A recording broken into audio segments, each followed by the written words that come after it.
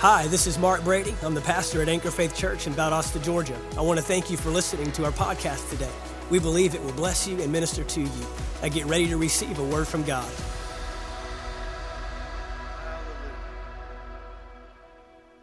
He said, I am certain. I am certain. Being confident of this very thing. He says, being confident. You know, I've learned in life where you place your confidence is where you will tend to see your results. Where you place your confidence is where you'll tend to see your results. And sometimes I think, you know, the lack of results that we may be seeing it's obviously not a lack of God and what He can do, His capability, but our ability to rest in and rely in and become confident in. There's so many things that come in life to shake or shift our confidence. The things that we rely on and the things that we depend on, the things that we believe in, the things that we are assured of. But God's word is something that is never up one day and down the next.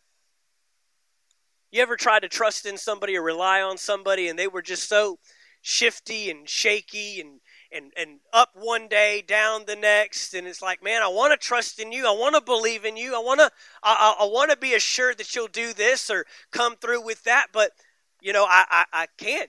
We have good days, we have bad days, we have highs, we have lows. One day, you know, it's cherry blossoms and roses, and the next day you're just down in what?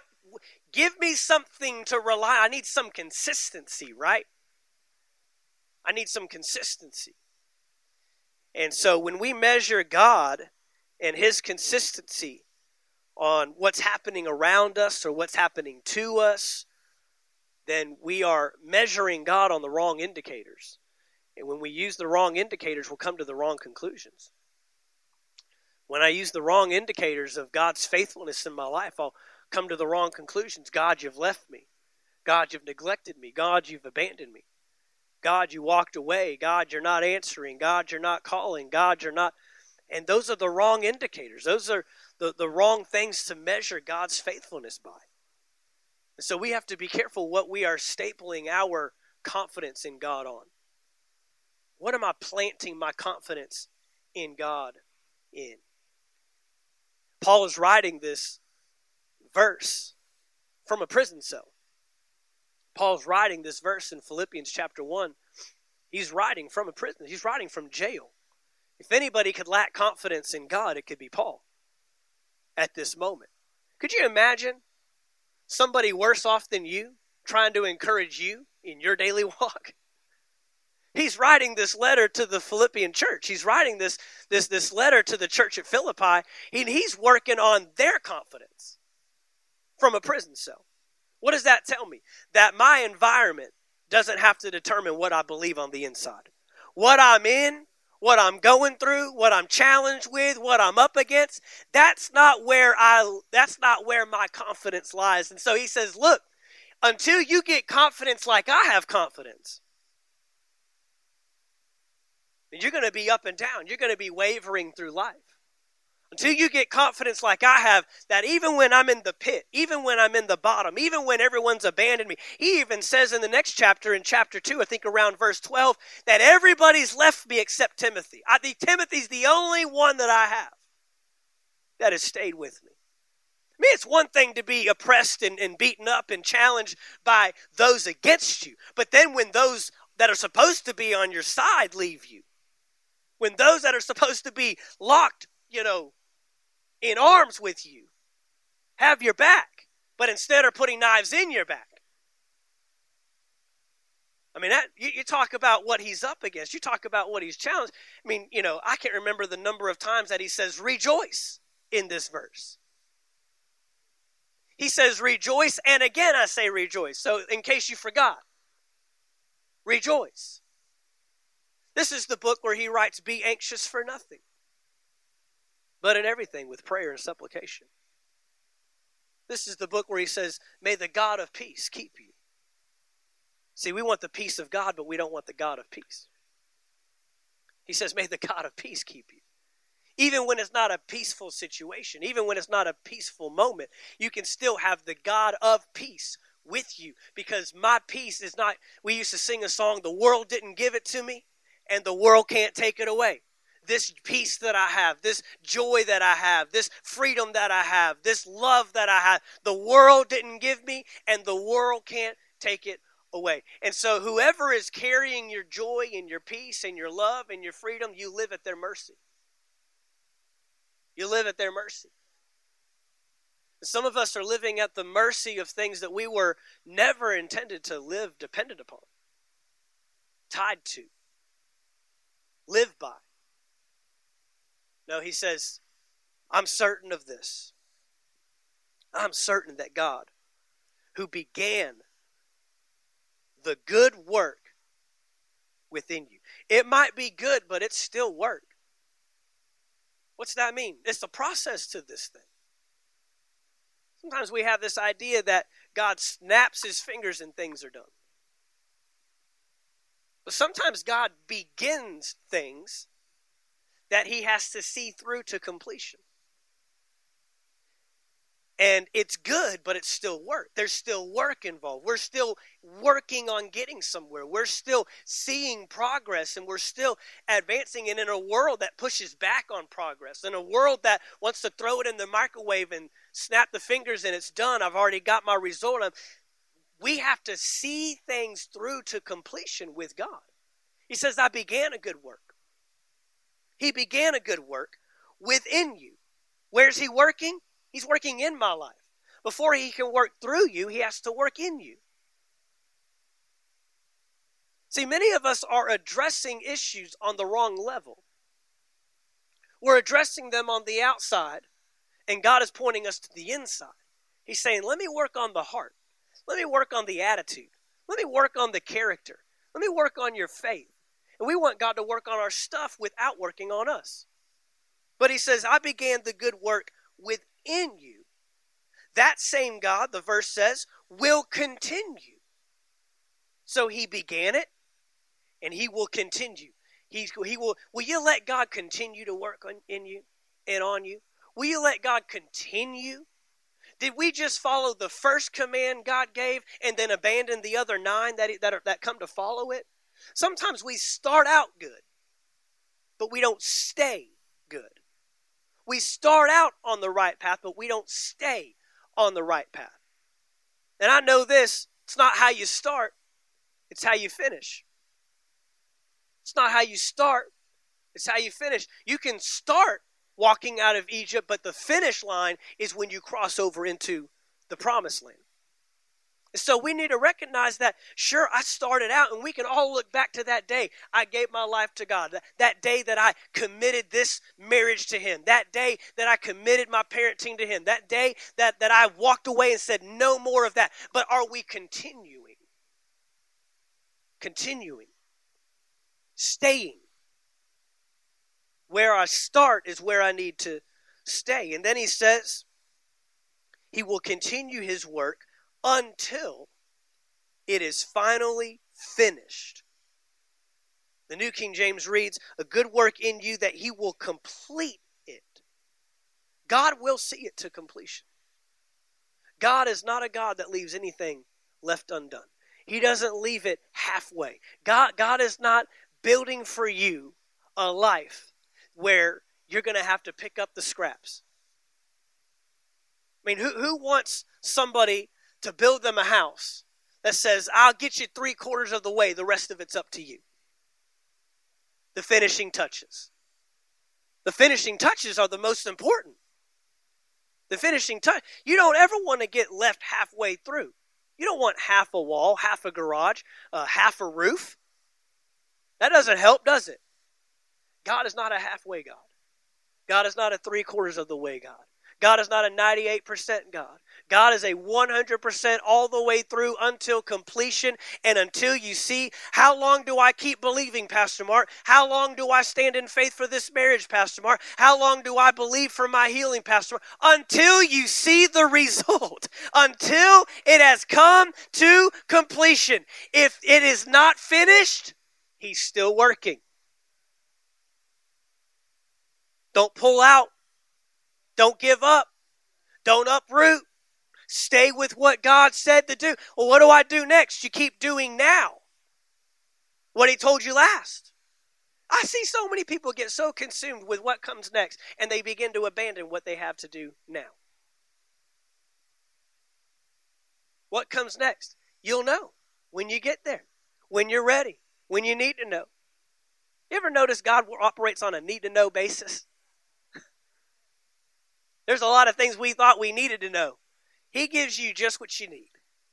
He knows what you can handle. He knows what you can bear. Go with me to John chapter 5. I've ministered on this story and this reference before, but in light of the work that God is doing, I want us to see God's work in our lives through to completion. How about you? I want to see him perform and do and use us for his glory. How many of you want to be used for the glory of God? You want your testimony used for the glory of God. You want your story used for the glory of God. You want your life used for the glory of God. Man, if you weren't here Wednesday night, I highly encourage you to go back and listen to Wednesday's message. We ministered on significance. The power of significance. Everybody's striving and looking for and living for significance in their life. You want what you do to matter. You want what you do and how you live and what you're consumed by to leave a mark in the end. To leave a mark. To leave a legacy. To impact somebody. And if we want to be quite honest about it, you don't want to just impact those around you. You want your impact to be felt for years and years to come. That's what we all want. And God created you with significance. The message was where significance starts. And God always starts with significance. We're not trying to become significant. You start significant. And if you could start seeing through the lens of significance in every moment, in every challenge, every adversity, every victory, if you could see what God deems as significant, I promise you, you will start walking out significance in your life. We're not waiting on it, we're walking it out. We are living it out daily. Every day of my life is significant. Every moment is significant. And it's up to me to see it that way. We all want that. But we all have adversities. We all have challenges, or as we're going to find with this man in John chapter 5, dysfunctions. Oh, we have dysfunctions, don't we? We have dysfunctions. Some might be visible, as we'll see. Some might be invisible. John chapter 5, verse 17, I want you to look at this verse first. John chapter 5, verse 17. But Jesus answered them. This is in the Christian Standard, the CSB. John chapter 5, verse 17. Jesus responded to them. And he said, my Father is still working, and I am working also. My Father is still working, and I am working also. You know, God is working on something. He's working on something. Paul said, I'm certain of this. I'm confident in this. I'm assured of this. He who began a good work, he's working. We just sang. Even when I don't see it, he's working. Even when I don't feel it, he's working. He's moving. He's healing. He's touching. But what does that look like? When I'm in the midst of adversity, when I'm in the midst of dysfunction, when I'm in the midst of toxicity, when I'm in the midst of unhealthiness, where can I see God working in my life? How can I see him moving in my life? And on what level is he working? When we back up to verse 1, John chapter 5 and verse 1, after this, the Jewish festival took place, and Jesus went up to Jerusalem. By the sheep gate in Jerusalem, there is a pool called Bethesda in Aramaic, which has 5 colonnades. within these lay a large number of the disabled, blind, lame, and paralyzed. And one man was there who had been disabled for 38 years. 38 years he had been disabled. 38 years he had lived with this disability, this dysfunction. It doesn't rightly tell us offhand what the disability is, because look, sometimes we just don't need to highlight what the devil's doing. Sometimes all we do by labeling dysfunctions, we talked about labels and limitations last week, didn't we? And look at how many people in the Bible had labels. We don't know the woman with the issue of blood. We don't know her name. We know her condition. We call Bartimaeus what? Blind man Bartimaeus, right? That's his label. What do we call Thomas? Doubting Thomas.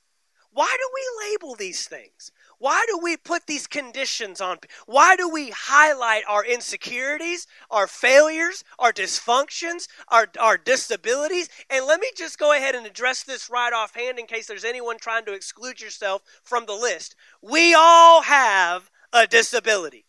We all have a dysfunction. It's called sin. One man sinned, we all sinned. We were all brought into this world with a disability. The question is not if I have a dysfunction. The question is, what is my dysfunction? What is the disability?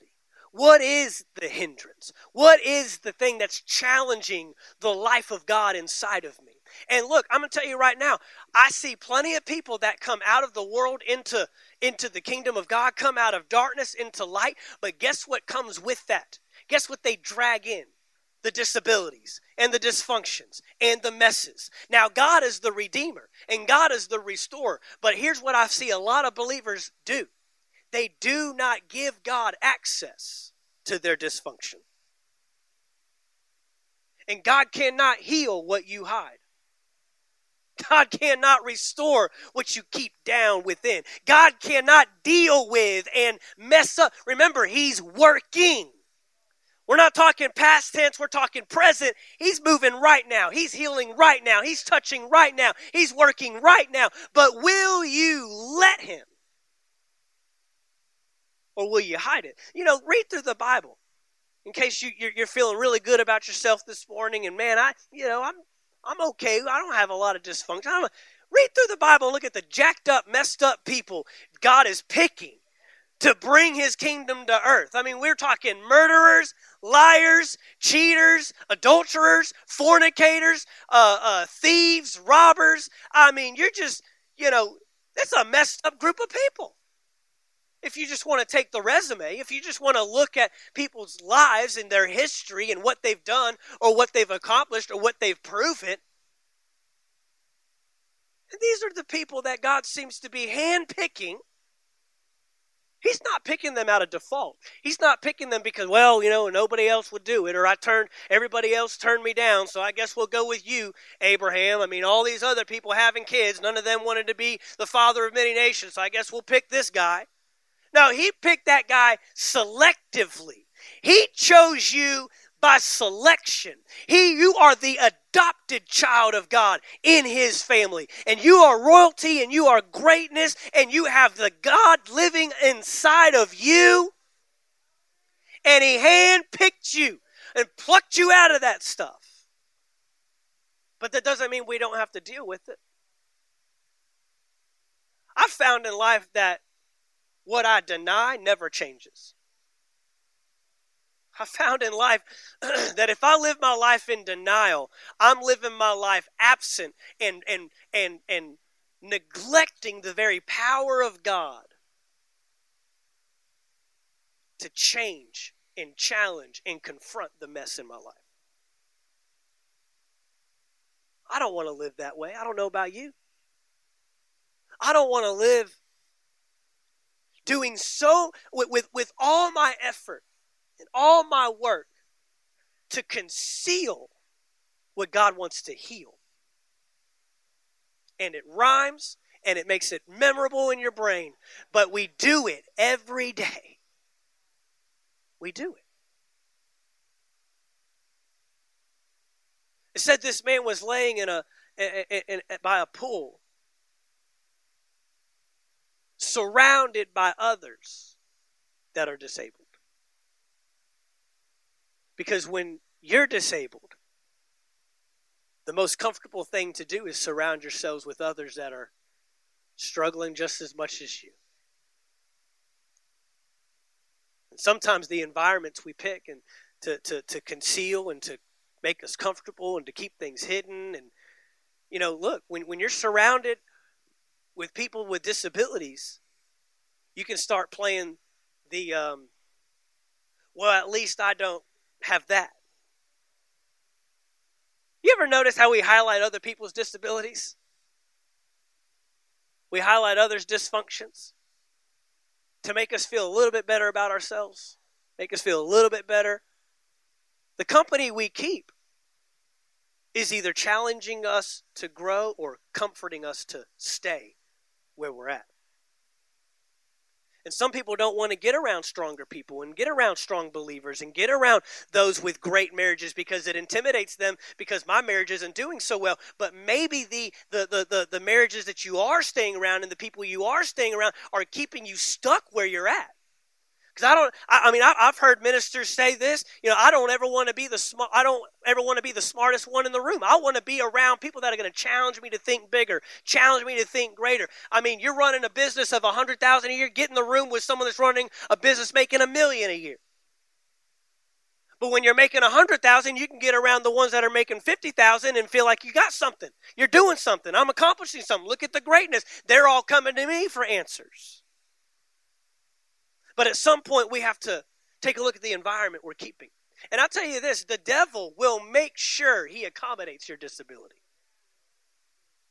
He will make sure he accommodates. He'll make sure. See, this started out as a disruption in this man's life, but now it's become a condition. It's become a condition. So much so, have you ever noticed that we learn to live with disability? You'll learn to function with it.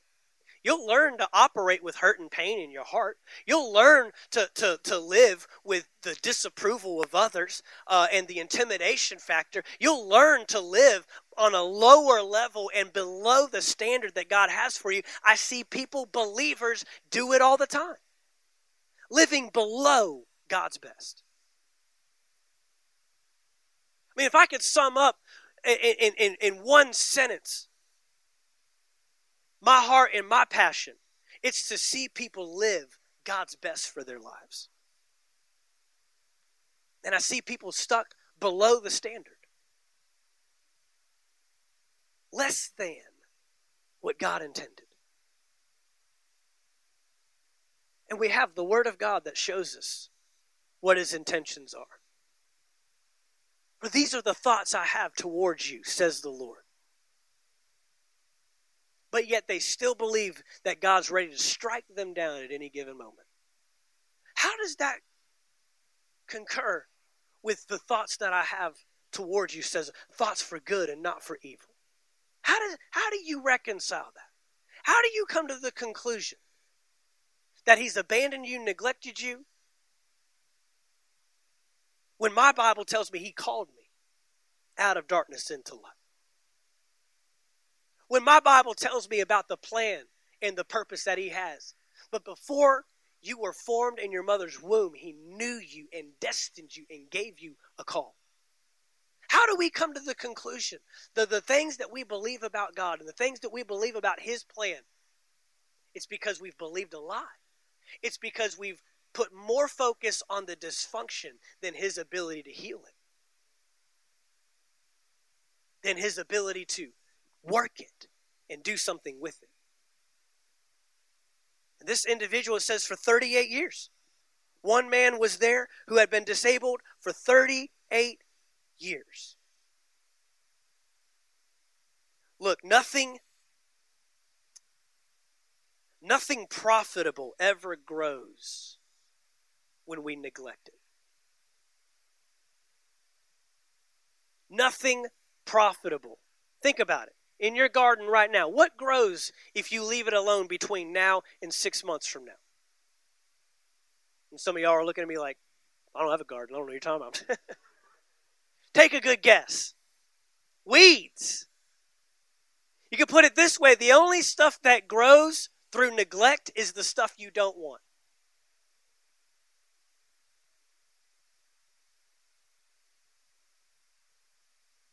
It's the stuff you don't want. And so, if we aren't careful, we'll be denying the very thing that God wants to heal. The disability, the dysfunction. But if we won't deal with it over time, we'll begin to accept the condition, accept the disability. We begin to learn to manage the dysfunction rather than let go and give it to God. He's working. Jesus said, my Father has been working until now, and I am. I'm working.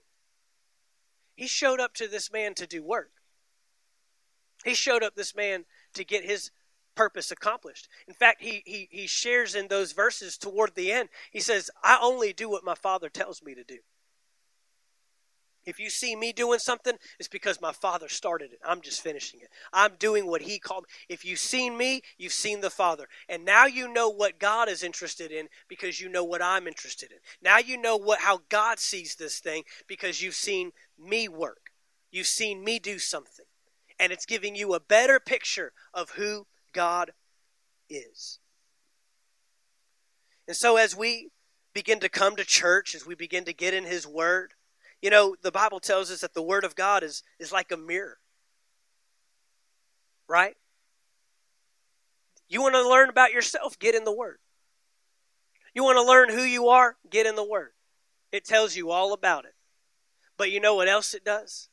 It'll also tell you all the stuff that needs to be corrected, challenged, disrupted, fixed. And if I won't challenge the dysfunction, then the only alternative is to accept it. If I won't challenge what's broken, if I won't challenge what needs to be healed, if I won't challenge what I'm seeing and the struggles and how I'm feeling and what I'm thinking, if I won't challenge it with the Word of God, then the only alternative is to then accept it as this is the way it's always going to be. Accepting a standard below what God wants for them. If we don't challenge the condition, you'll become comfortable with it.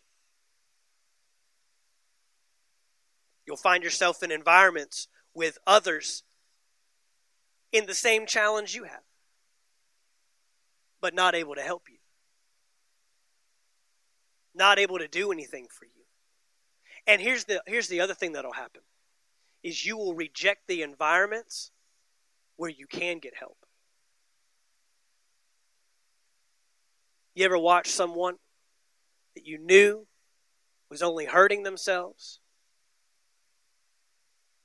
or surrounding themselves with people that made them feel comfortable?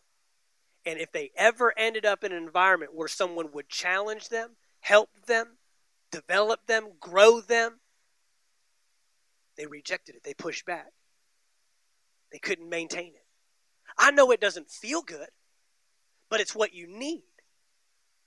And we have to get away from the feel-good church. We have to get away from the believers that only come to church with what they want to hear, not what they need to hear. We need to get away from people that only want shepherds and accountability in their life when they're there to tell them how great their gifts are and how awesome you're doing. But then when the challenge and the accountability and the real shepherding and the correction starts to show up, then we push back and say, oh, what kind of pastor are you? I'm going to find a different church. I'm going to find different church members. I mean, some of us complain about going to church with people we don't like, but you go to work with people you don't like, and you still work there.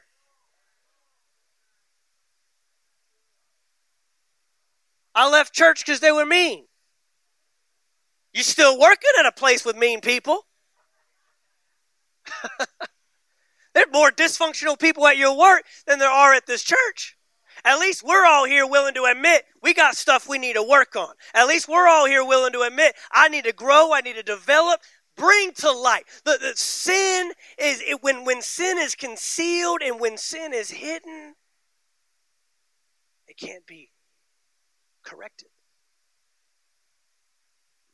And sure, we have a lot of churches that don't want to confront sin and don't want to challenge sin or don't want to help you in whatever does. Sure there are. Absolutely. But there are still churches in the earth today that believe that a holy God makes a demand for holy Christians, holy believers, and will point you on the way to righteousness. And will do it in a way that says there's so much more in your future if you would lay this down. There's so much more ahead of you if you would let this go. There is so much more God wants for you if you will abandon this lifestyle, abandon this thinking, abandon this process, and let this go. Not accommodate your mess. We live in a world that wants to accommodate sin.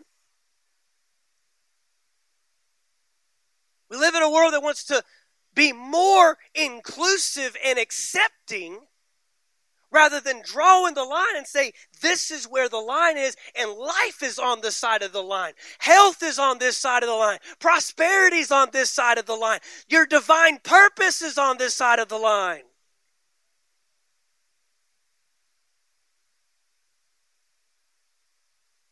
And calling sin is not calling out people. It's calling you away from what is so detrimental and damaging to your life. Kyle, you know, if Colton was running into that street right there and a semi-truck was coming down, barreling down on him, you know you're not just going to sit there and watch him and say, well, I hope he figures it out.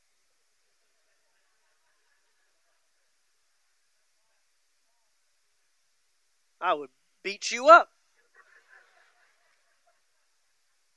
I'd throw you in front of the semi. No, you'd be screaming your head off. You're going the wrong way. Death and destruction lies ahead of you. But then we have to pitter-patter around sin in the world. Well, how are they going to take it? They might think we're mean. No. We see people running towards death every day. Why are we silently sitting idly by, hoping somebody else tells them there's a semi barreling down on them that's going to destroy them? It's time for the church to rise. It's time for the church to become vocal. It's time for the church to call it out for what it is, because people's lives are at stake. And if it was for one person, if only one, it would still be worth it. It would still be worth it. Dysfunctions, disabilities, what people grow comfortable with.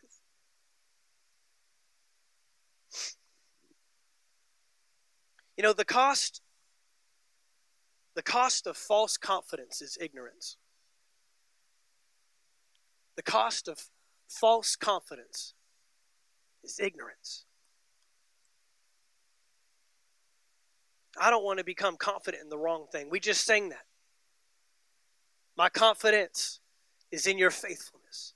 My confidence is in your word. My confidence is in but sometimes what we do is we develop a false confidence to counteract the insecurity we feel because of the dysfunction and the disability that lies in our life. And to overwhelm that, we become confident in ourselves, we become confident in something else. And what happens is we lose the very power that we have to go towards what can heal us, what can redeem us.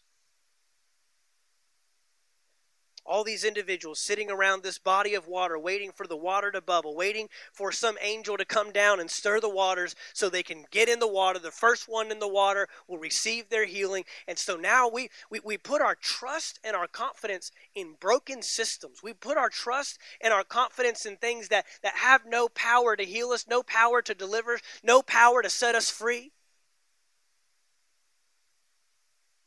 So Jesus shows up.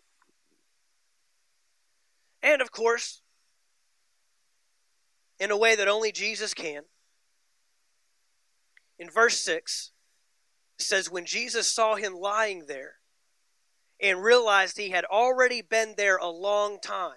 Jesus realized this. It sounds weird that Jesus realizes something, right? Doesn't Jesus just know everything? Doesn't he know? But he's discovering this man has been this way for a long time. This isn't just an overnight thing. This isn't just, I got hurt last night and so now I'm just soaking in my mess. This is something that this man has become comfortable with. This man has accepted. This man has conformed himself to. When he had been there a long time, he said to him, look at these words, do you want to get well? Do you want to get well? And this is the crux of where the dysfunction lies. Because where you see the dysfunction is not where it started. Where you see the issue is not where it started. It's deeply rooted somewhere else. But here's what I see our society doing today. Is we are addressing problems on the wrong level.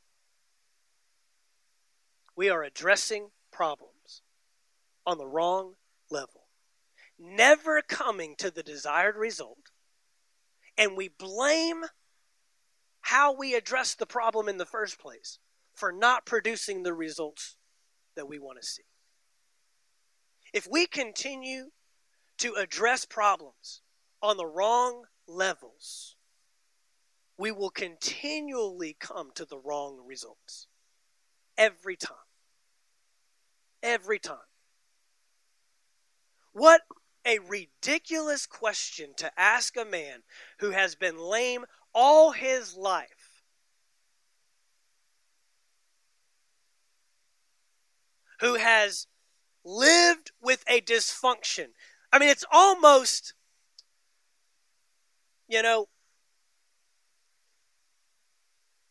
that question is so ridiculous.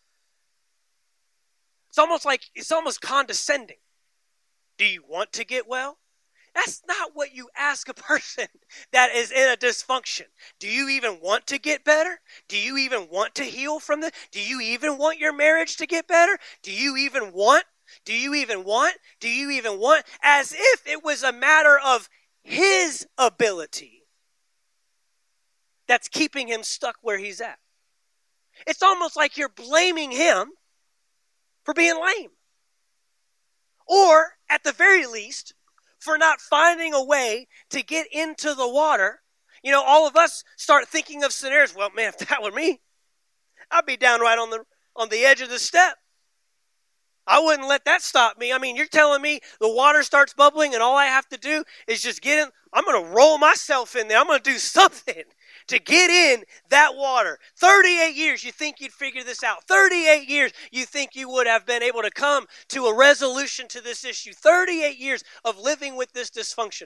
38 years of knowing how badly hurt and all the more that you want to do. And this is not the way life should be. 38 years of striving and pressing and pursuing and trying. But this is the issue that Jesus is wanting to get to. He says, do you want to get well?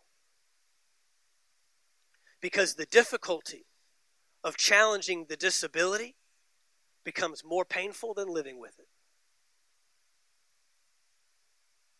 The difficulty of challenging the disability becomes more painful than just living with the disability. After 38 years of striving, 38 years of trying, 38 years of working, 38 years of trying and trying and trying. And isn't that what well, I've tried to walk in love. I've tried to believe for my healing. I've tried. And guess what? Every time you try and you don't come to the desired result, the disappointment builds time again, to the point that eventually you won't even want to anymore. Jesus isn't asking this man, do you want to blame him. Jesus is asking this man, do you want to get? See, this man wasn't just merely crippled in his legs. He was crippled in his heart. His desire is crippled. His motivation is crippled. If you aren't even in a place where you want to get healed, then what effort can I put forth to deliver you? He's addressing this man's issue on the level where it started, not where it's seen. If I have bad fruit, I need to check the root. I need to get down to where the problem was caused, where the issue derived, and so he knows this isn't just an external issue. This is an internal issue. Why would you ask, do you want to a man that is obviously hurting? And so I've learned in my life that if you try to help people that don't want help, you will not get them help. Have y'all noticed that? If you try to help people that don't want help, it's futile. I need to get you to want to before we can ever see the healing and the restoration and the deliverance and the freedom. But the disappointment of trying and failing and trying and failing and trying and failing and trying and seeing a little bit of progress and taking one step forward but 3 steps back and failing and failing and failing, over time that begins to wear on you so much that you've lost all motivation to see the real deliverance and healing that you know God can bring in your life. And now we have to address the issue not on the surface where the symptoms are, but underneath where the real issue is taking place. What's causing the hurt and the pain? What's causing the need for validation? What's causing the lack of seeing the results in your life? Do you want to? Jesus says, do you want to? To challenge the condition is to risk disappointment. To challenge the condition is to risk disappointment. And eventually the disappointment becomes greater than the disability. Eventually the disappointment of seeing the same result time and time again becomes greater that I'll just learn to cope. I'll just learn to manage. I'll learn to conceal. I'll learn to hide. I'll learn to play the victim. I'll learn to get hurt, and I will draw people's attention to me in another way. If I can't get their help, at least I'll get their feelings. At least I'll get their sympathy. At least I'll get them thinking about me. At least they'll hear my voice. And every time we speak, it's got hurt behind it, pain behind it, disappointment behind it. Striving to see the end result, striving to see the goal, striving to see the healing and the deliverance and the freedom that we know God wants us to walk in, but we're not achieving it the way He wants to bring it. And then the systems that we rely on keep us broken. The systems we rely on keep us broken because the enemy accommodates your sickness. He accommodates your dysfunction. He accommodates your disability. We keep people around us that make us feel better. Getting too personal in here? Before you can walk, you must want. before I can heal crippled legs, you got to heal a crippled heart. Because if I heal your legs, but I don't change your heart, you're going to take a hurting heart with new legs and still live like a cripple. I can take you out of Egypt, but the question is, can I get Egypt out of you? Will you continue to live like a slave even though you've been granted freedom, even though you've been granted deliverance? And God will never address an external issue without taking care of the internal. God will never address what's on the outside without adjusting what's on the inside. I said God will never address what's on the outside without first adjusting what's on the inside. And so if you want to just pop the pill and get rid of the pain, that's one thing. But if you want to go under and get cut and have the surgical procedure necessary so we don't have to walk in pain any longer, the recovery time is greater, the pain is more prevalent, but it's worth it in the long run. It's worth it in the end. Let's address the issues where it really is and quit letting disappointment deter you from deliverance. Quit letting disappointment. Get back up. Get back up. Rise up. Challenge the status quo. Say, I'm not remaining this way. And I'm going to try and I'm going to work and I'm going to persevere and I'm going to pursue and I'm going to see the outcome that I'm believing for. I'm going to see the answer I'm believing for. There are some messed up things in our world today that want to keep us broken, but it's time for us to rise above it. Identify the dysfunction, deal with the dysfunction, and so that God can heal the dysfunction. It's time. So we have to address it where the problem truly lies. He gets to the heart. Do you want? Do you want? Verse 7, Sir, the disabled man answered, I have no one to put me into the pool when the water is stirred up, but while I'm coming, someone goes down ahead of me. This individual has gotten so entrenched in his dysfunction that he's not even asking the question on the same level Jesus is asking. Jesus asked the do you want to question. He didn't ask you how. He didn't ask you when. He didn't ask you what all has to take place so that you can get your healing. He asked, do you want to? And we immediately respond, well, this is how. Or this is why I am the way that I am. This is why I feel stuck. This is why. And so deliverance is on your doorstep. Now I want to point out that what he's relying upon, I have no one to put me into the pool when the water is stirred up. But while I'm coming, someone goes down ahead of me. The translation I gave you, if you did not know this story at all, you would be wondering, what are you talking about? What is he talking about? Because if you notice in John chapter 5, we read verse 3, within these lay a large number of the disabled, blind, lame, and paralyzed. And then if you go to the next verse, go ahead and put the next verse up. What does that say? John 5. You can read it. It's not a trick question. John 5. What verse? No, read what's on the screen. John 5. Go to the previous verse.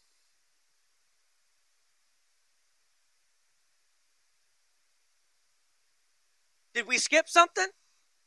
What did we skip? Not a trick question. We skipped verse 4. We went from John 5:3.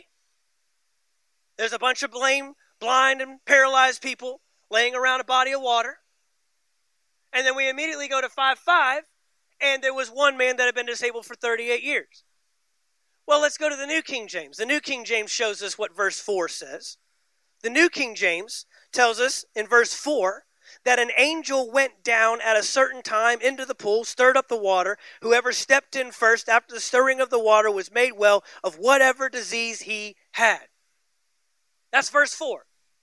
Why is it left out? Because many of the revisers and writers over time, the different versions of the Bible that we have, began to discover that that was not even historically accurate.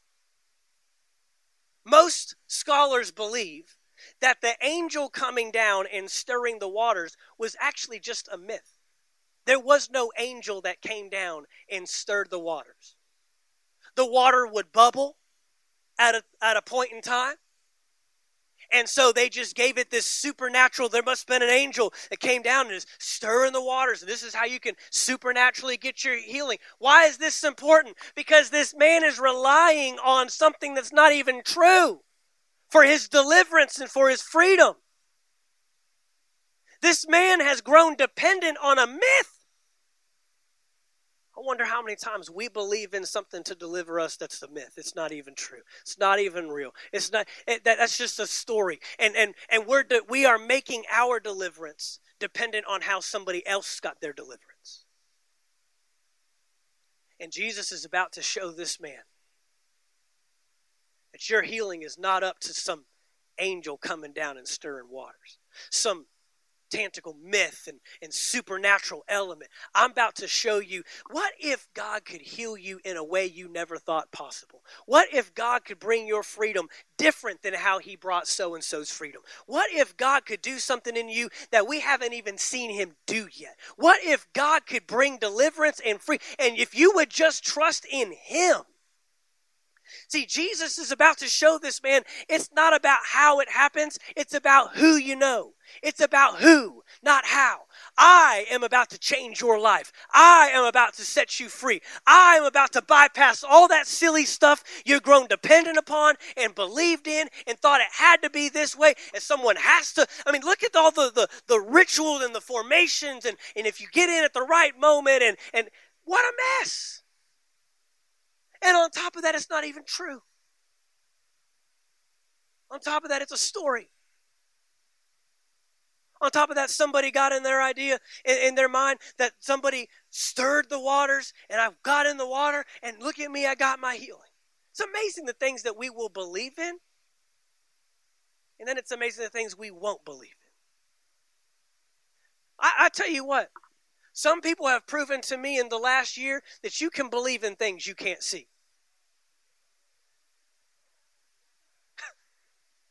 Some of y'all had the hardest time convincing that God can heal, but you have no problem believing in a virus that cannot be seen and its power and its ability to destroy you and overtake you and overwhelm you. And we listen to lie after lie after lie and myth after myth after myth. But then when I say, I get up here and by his stripes you are healed. I don't know about that, Pastor Mark. I need to see some evidence. You need to give me some more. I need 2 or 3 witnesses. But you know, God sometimes puts healing on sickness on people to, my gosh, believe the word like you believe the world. Believe the word as easily as you receive all that garbage. I don't need to be plumbing and pushing and prodding and driving. Believe the word. Childlike faith. People have also proven to me in this last year the effort that they will go to for their own safety and their protection. And they'll guard their face and they'll guard their bodies and they'll stay at home, but they will not guard their heart. They will not guard their mind. They will not guard their soul. They will not protect their ears and their eyes. We're covering our mouths, but we're not covering our ears and our eyes, and garbage is still coming in. It's contaminating your soul and it's destroying you far worse than any virus naturally can get on your body and do anything to you. It's tearing you apart and you don't even know it, because on the inside I'm dying, and on the outside I look free. Oh, you'll put the effort in. I've seen more plexiglass in the last 12 months than I care to ever see.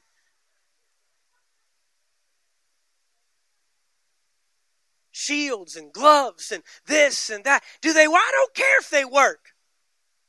What are you doing with your heart? Why are you sitting in front of this?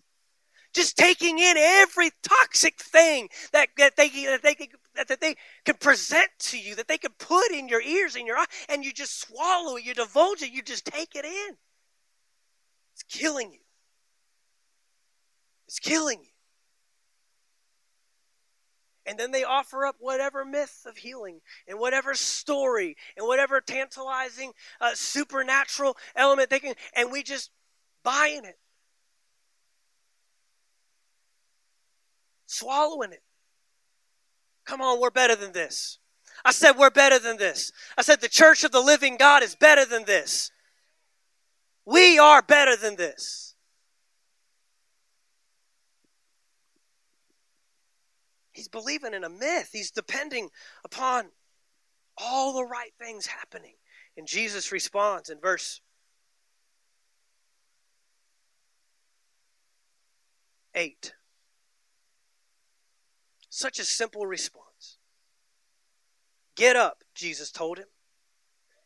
Pick up your mat and walk. I'm here to tell you today, your answer is closer than you think. Easier than you think.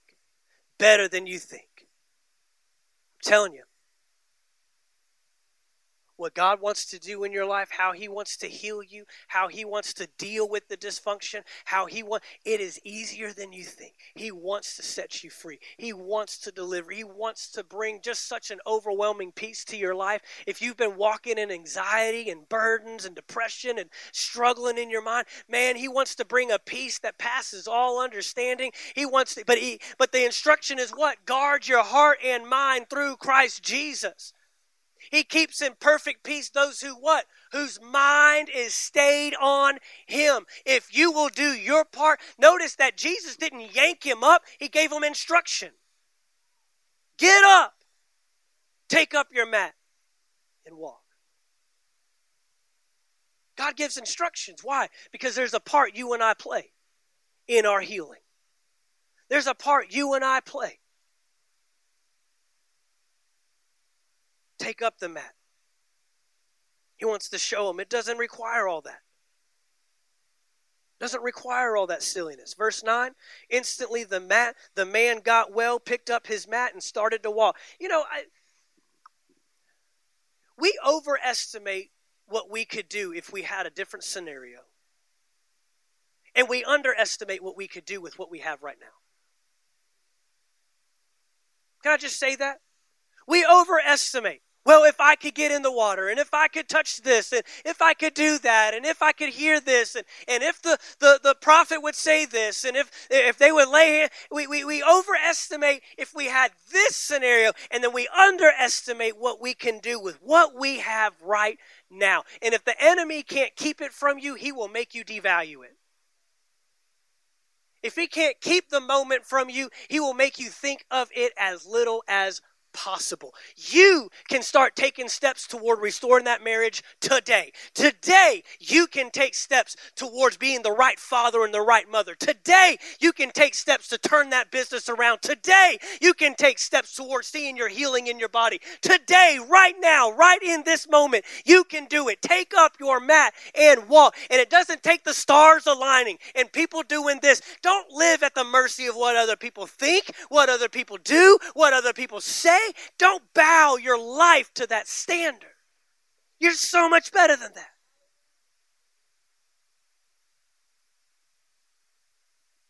And the man picked up his mat and started to walk.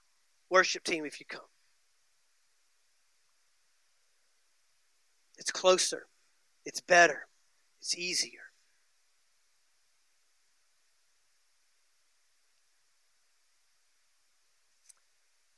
Jumping down to verse 14. It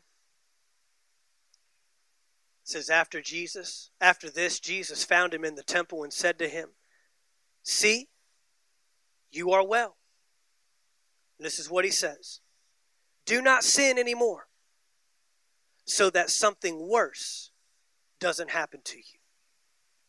Do not sin anymore, so that something worse doesn't happen to you.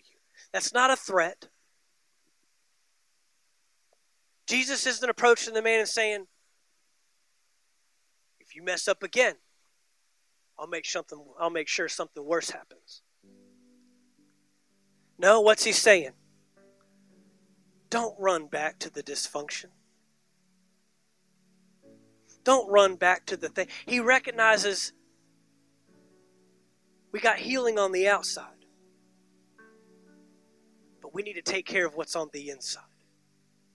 And if you put yourself right back in the same scenarios, in the same places, and around the same people, and doing the same things, and allowing the same stuff, I don't know how many times I've seen people get victory in their lives. Maybe it's a healing, but they go right back to eating the stuff they used to eat before. They start to see progress in their marriage, but then they stop going out on the date nights again. They start seeing progress in their lives, but then they quit coming to church. We come to church when we're sick and disabled. We get a little bit better, and then we stop coming. Years ago, we adopted this saying, the church is like a hospital. The church is like a hospital. And it always bothered me, and I never knew why. The church is like a hospital. I understand what they're saying. You know, even Jesus said, who needs a doctor? The sick do. But when do you go to the hospital? When you're sick. When do you leave the hospital? That's why we're getting sick again. Because we're not staying in what got us free and delivered. He's letting the man know, don't go back. It's not worth it. It'll compromise everything we've just done here.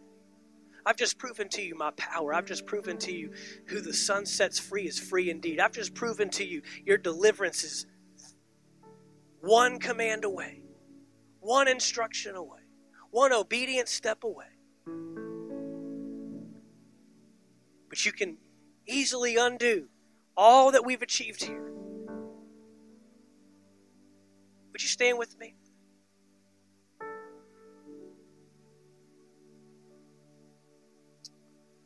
Just want to take a moment, internalize what God has said, what God has spoken. I hope that this is ministered to you and you've received this on whatever the level the Holy Spirit would have you receive it. But if we could, just every eye closed, head bowed. This is you and Jesus. And you're laying at the pool with our dysfunction, with our mess, with our stuff. I don't know what you came in today with. I know this about church and about pastoring. I've learned this over the years. I usually don't see people in the reality of what's happening. Maybe a phone call, maybe an email. Maybe as we get to know each other, those veils come down. I'm not telling you to just be completely transparent with everybody, of course. But the Holy Spirit knows. God knows. He knows what you've learned to accept. He knows what you've become comfortable with. He knows what you have been disappointed in.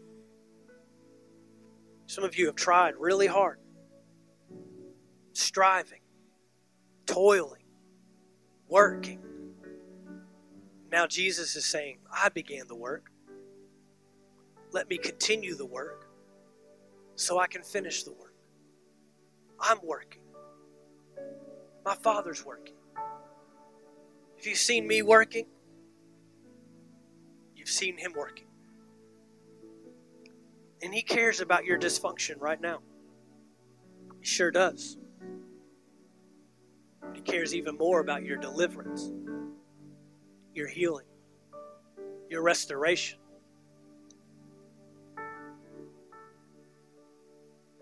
Would you let Him deal with it today? Would you let Him have it?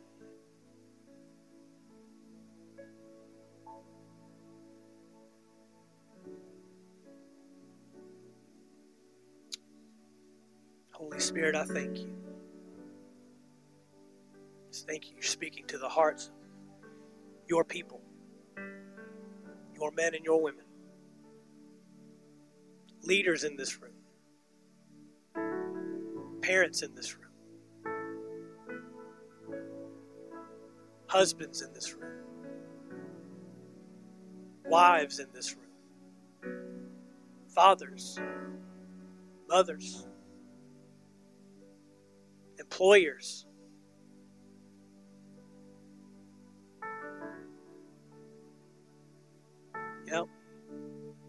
employers.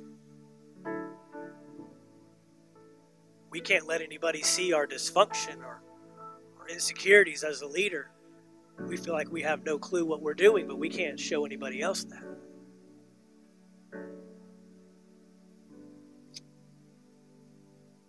But Father, I thank you today. You're approaching us. And you're asking the same question you asked that man. You're asking the same question today. Do you want to? Do you want to? Do you want to get better? Do you want to be made whole? Do you want to be the father you know you can be? Do you want to be the wife you know you can be? Do you want to be the leader you know you can be? He's seen it all.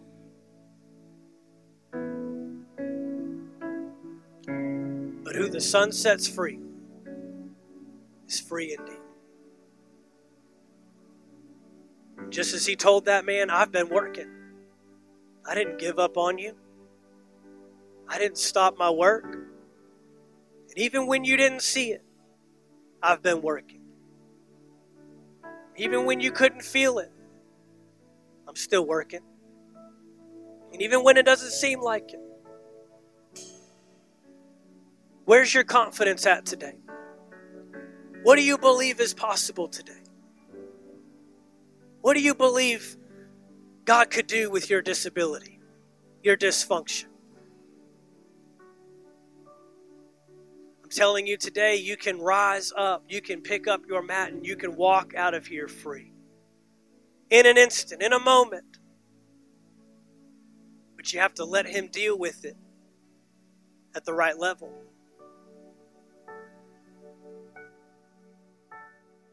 On the inside, in your heart.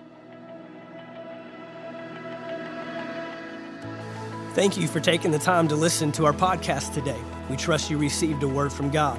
If you enjoyed this teaching, be sure to subscribe to our podcast in iTunes. By subscribing, you'll be sure to receive a new message every week as soon as they are made available. And if you'd like to learn more about Anchor Faith Church, you can stop by our website at anchorfaithvaldosta.com. There you'll find our locations and service times, ministries that are available for you and your family. You can even give financially in support of the ministry. Thank you again for listening, and we look forward to seeing you next time right here on the Anchor Faith Church podcast.